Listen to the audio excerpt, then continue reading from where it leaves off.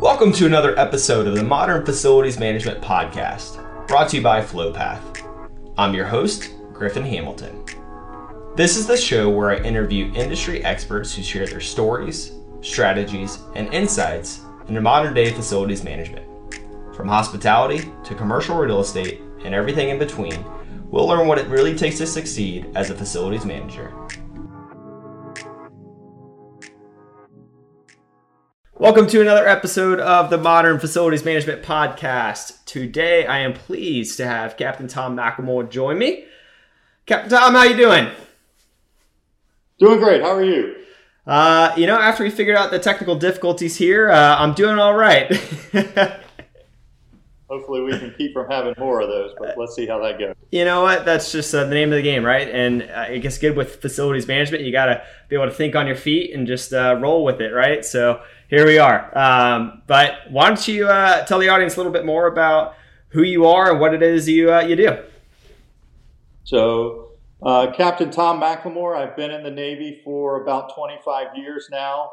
I'm a Civil Engineer Corps officer. We do construction management, expeditionary with the Seabees, and facilities management. Right now, I'm the Public Works Officer at Naval Support Activity Annapolis, so primarily supporting the United States Naval Academy. A little bit of an anomaly in my career versus normal careers. This is my fourth time being a Public Works Officer. So normally, Civil Engineer Corps officers will get one, maybe two Public Works Officer tours. This is my fourth. I would definitely say that I enjoy being at the field level and executing projects and working on the base a lot more than I'd say maybe staff jobs. So for my career, it's something that I've looked forward to doing and kind of pushed in my career path. So that's it's been beneficial to me, and it's something I love doing. Yeah, and so just anything stand out that made you, now your fourth go around here in the Public Works as opposed to just once or twice stop? Well, I'd say at least for stop number 4, it was the chance to do Public Works at the Naval Academy. I'm a Naval Academy graduate myself, and having the opportunity to come back to Annapolis and support the institution that I spent 4 years at and then started my career at, it's been very beneficial and very rewarding for me. Yeah, full circle to say the least. That's really cool, and obviously a really unique opportunity there. And I guess going way back, your first go around in Annapolis, what steps happened, or what exactly happened that got you into facilities management or piqued your interest in going down this career path? Well, it's interesting that you asked that. In order to graduate from the academy and get in the Civil Engineer Corps, you kind of have to be broken. They call it not physically qualified in order to go into a unrestricted or restricted line billet.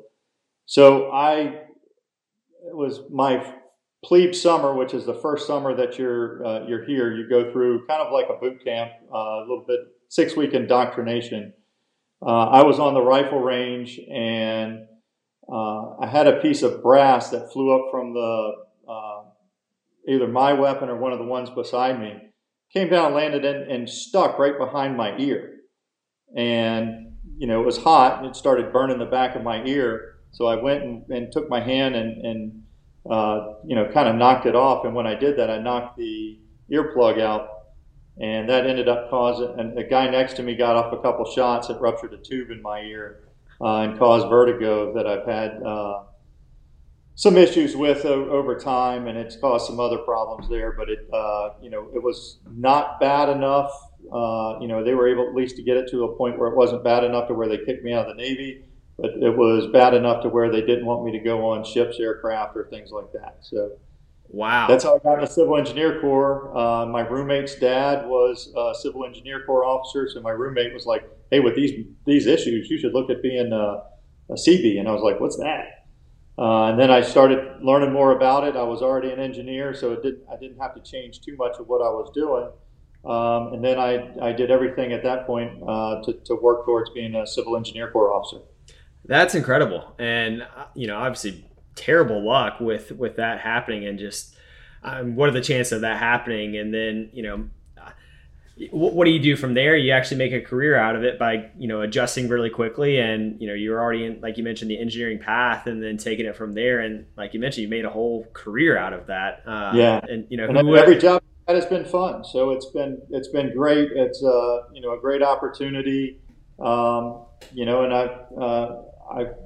I have fun at work every single day. And part of it's, doesn't matter if it's the construction side, the facilities management side, the expeditionary side, and a lot of it has to do with the people that I work with. But every job that I've had has been wonderful. Yeah, and that's something where you can't put a price tag on that, where you are one in the very few that have that luxury of waking up and just enjoying and having fun at work. And I think that's been something that a lot of the people that have come on the show, they share that mentality where, it's something new every day. You're not just, clocking in 9 to 5 and doing the exact same thing over and over again. It's something new. And, if you embrace that change and embrace the challenges that come with facilities management, I mean, it is certainly a career path that is unique, and you could make the most out of it. Yeah. So we've had a couple people on that kind of reverse, where they went from being in the military into the civilian world and transitioned into facilities management after the fact. And you're currently heading facilities over in Annapolis. So I was really interested to talk to you and kind of learn more about just what differences there are really between the civilian life and then day in and day out of managing the facilities in Annapolis. And what are some of the challenges that go along with what I would imagine being kind of resource constrained objectives that you have to hit? Yeah. So I have the benefit of being on the military side. I don't have the benefit of the civilian side yet. So I'll give it to you at least from the military perspective. And when we start talking about resource constraints, that's kind of where we've been in for, at least the last 10 years. Maybe before that, there was this time of sequestration. We had thought that we were in a resource constrained environment, but I think we saw new levels of that. But definitely when you look at funding for the, where SEALs are and the submarine programs and the aviation programs, it's kind of like, what they talked about in the movie Moneyball, where we're like the Oakland A's. There's like the New York Yankees, which are like the SEALs, and then you've got all these other teams, 50 feet of crap, and then there's us. So we're kind of at the bottom of the barrel when it comes to the funding. And part of that, when you're dealing in a resource constrained environment, you really have to work with your customers or your tenants and let them know, hey, you got to set the expectation of here's where we're at. There's been base CEOs that I've worked with that didn't really understand what the level of funding is that we had, and just said, oh yeah, I want you to do this, and then I want you to do this. And I got to the point where I was like, okay, I'm just going to pull up the, HVAC equipment. I'd pull up, chillers, air handlers, cooling towers, and fan coil units.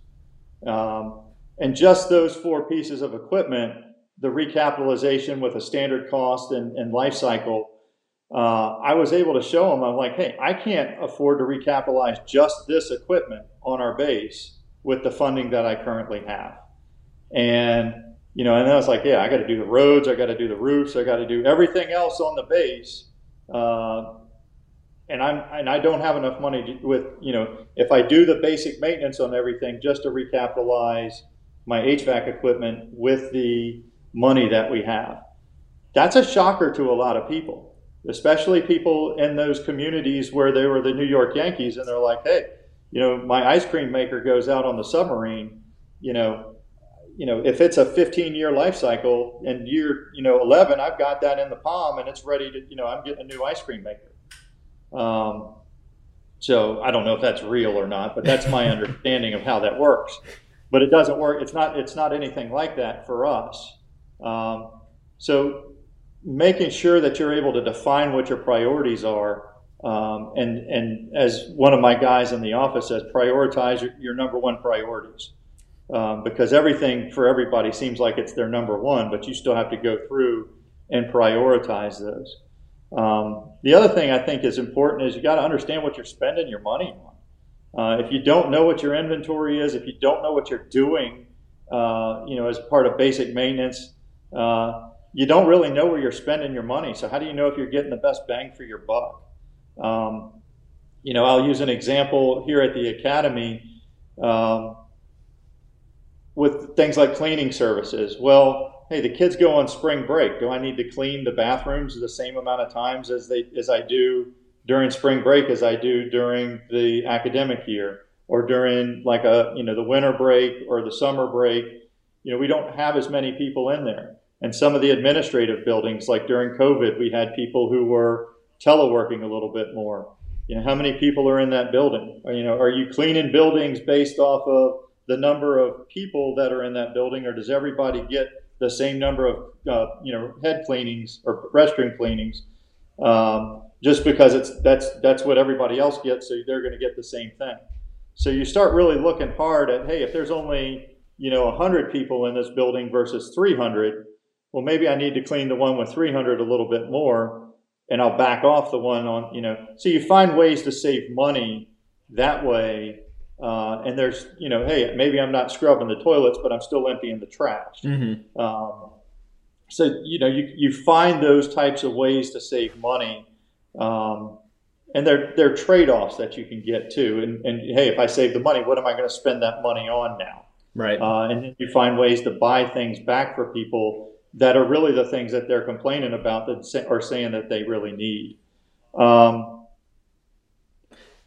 Some of it too is if you got you start looking at your workforce. If you've got an in-house workforce and you're fiscally constrained, sometimes you got to look at how much overtime some of the guys are doing. What are the people working on that is it something that's important, that's one of those priorities, or is it something else that's not important? And focusing in on those efforts. Even contracting, if you look at the contracting piece of it, we're seeing a lot more savings when you compete things than when you sole source or sometimes even going with the lowest bidder. We're finding, hey, maybe that's not the best way to do things, because if you go with the lowest bidder and don't have some kind of trade-offs there, you may be getting the lowest bidder from a perspective of, hey, we're not necessarily the best value. Right. Just because it's it's going to be the cheapest doesn't necessarily mean it's going to be the least expensive. Right. The long-term, there could be long-term impacts from that. And, the other thing, we've seen, especially when I had my own in-house workforce, is sometimes your suppliers can be, somebody that can hurt you. Or the guys who are buying all your materials for you. If you need to replace a chiller, and you spec everything out for them, and then they come back and they're like, hey, I got the best news ever for you. I saved you $25,000 on this chiller because I found this other one for you. And then you get it, and then you've got a chiller that's down and you need to replace it, and you find out, okay, hey, now I got to order all this extra piping because the configuration that the chiller has that they bought for you is messed up.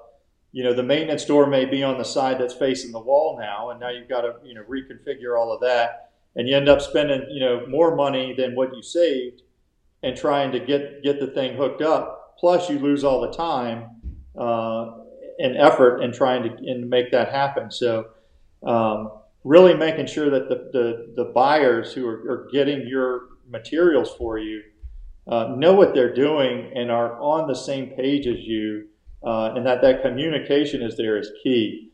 Because sometimes, it may not cost you money, but it's definitely costing the capital and the relationships that you have with the customers, and providing them the things that they need to meet their mission. Because that's at the end of the day, facilities management isn't about us. It's about the things, the people we support. And if we're doing our job right, we should be kind of in the background where nobody really notices us. And, I'm going to tell you right now, I don't think we might have gotten one, but I don't think we get many calls where people call us up and they're like, "Hey, my toilet flushed today. Great." You know, it's not something that happens. It's normally we get the angry calls like, you know, "Hey, this doesn't work or this doesn't work. What are you doing to fix it? How come you're not over here already? Mm-hmm. You know what? You know, why is it going to take this long?"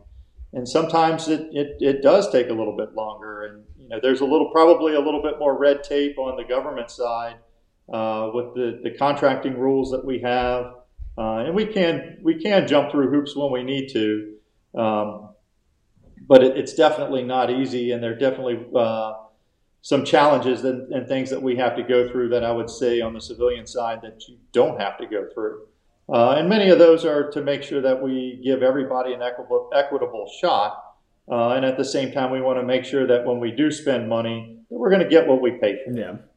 And all of that makes sense. And it's something that I'm very used to at this point in the game. It's just, I'm kind of curious as I get kind of closer to the end of my career in the Navy, how that differs a little bit on the outside as well. Well, it's interesting you bring that up because I think one of the main themes, what you just mentioned, was communication. From the get-go, I think there's a lot of, it's oftentimes leadership in the organization has this expectation that is just unrealistic, and there's this large gap between reality and the facilities team knows that reality versus the expectations of leadership. And it falls on the facilities team to bridge that gap and saying, hey, we don't have the budget, as you mentioned, outlining here's what we need to do, here's our budget, and there's just no way we could meet all of your expectations. And I think that translates quite well to just about every industry, is that communication and holding everyone accountable and just making sure that you're doing what you can in a resourceful manner, but also communicating with other stakeholders there throughout the entirety of the process. Oh yeah, and I think the big piece there is being realistic. I'll tell you, I'm one of those that will help you find a way to yes.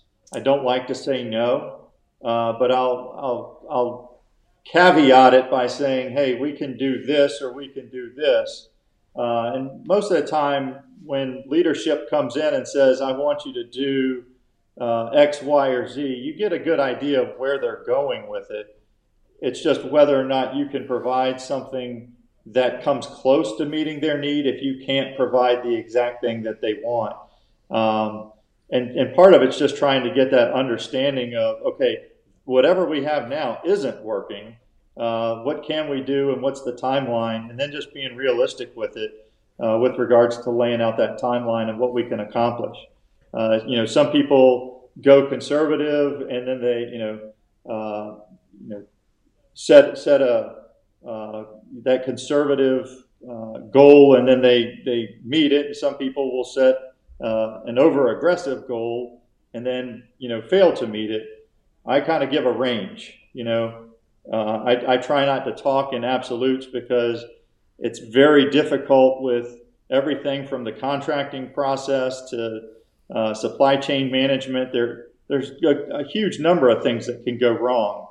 And if you can just talk about things in ranges rather than exact dates, I think you tend to do a lot better in that. Yeah, and you bring up just a couple of factors that go into timing there, but to your point, nothing, and there's a lot that's out of our control in facilities. You mentioned supply chain and vendor relationships and their availability, and there's things that you don't necessarily have control over that have an impact. And you can't skip steps, C, D, and E to get to the final stage. There are all these factors, outside factors that play an impact on it. And I think to your point, just communicating and setting expectations from the get-go is it's vital. Oh yeah. I'm looking at some other things that we've done, and part of it is, how much risk you're willing to take. And I think the more constrained the environment is, the more risk you're already taking. But then part of it is how good is your planning? We've all seen the story of the newly paved road that's going back in and they're digging it up because they forgot to put some utility across it. And then you start scratching your head like, who was doing that?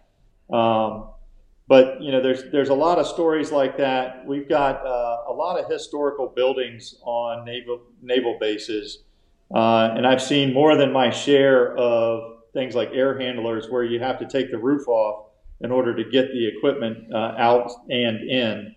But when the air handler is ready to be replaced, the roof may not be ready to be replaced. So, how do you time those things together in order to get the best bang for your buck so that the roof needs replacement at the same time that the air handler does? And, we've been doing things like air handler refurbishments and things like that to help buy a little bit more time in on, on air handlers that may be, well past their service life. But if you can extend those out a little bit further, get more years out of them, then you can focus your dollars elsewhere until you can get the money to actually go and replace those and the roof at the same time. So some of it's that creativity, some of it's the planning piece of it, and just knowing how to match those things together to be able to come up with solutions that work within the budget. Yeah, absolutely. Well, I mean, those are all great bits of advice that I think, especially nowadays, everyone in facilities, both on your side of things as well as the civilian side, we're all very tight on budget. And that's always something that you've got to be smart and creative to make the most out of the resources you do have. Because complaining about it won't, give you a budget overnight. It won't add head overnight, right? So you got to be creative and think on your feet on how to just be resourceful. So love all the information you've given today. And Tom, I got one last question for you. I ask everybody, and that's who or what has had the biggest impact on you and your career? Outside of a stray bullet, I'll say that. Outside of the stray bullet on the ear.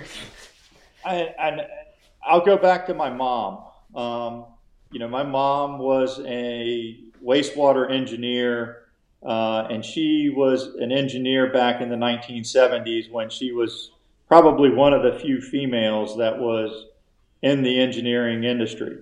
And I remember running around the house when I was a little kid when my mom was studying for the PE exam. And my dad would if we got close to where she was studying, my dad would give us that look like I'm gonna whoop you if you take another step or say something loud. But there was a lot of conversations where I'd have listen to my mom talk about work. Especially after I got into the Navy. Just having more conversations about, hey, how does this work or how does that work? Or some of it's just the relationships you build with people.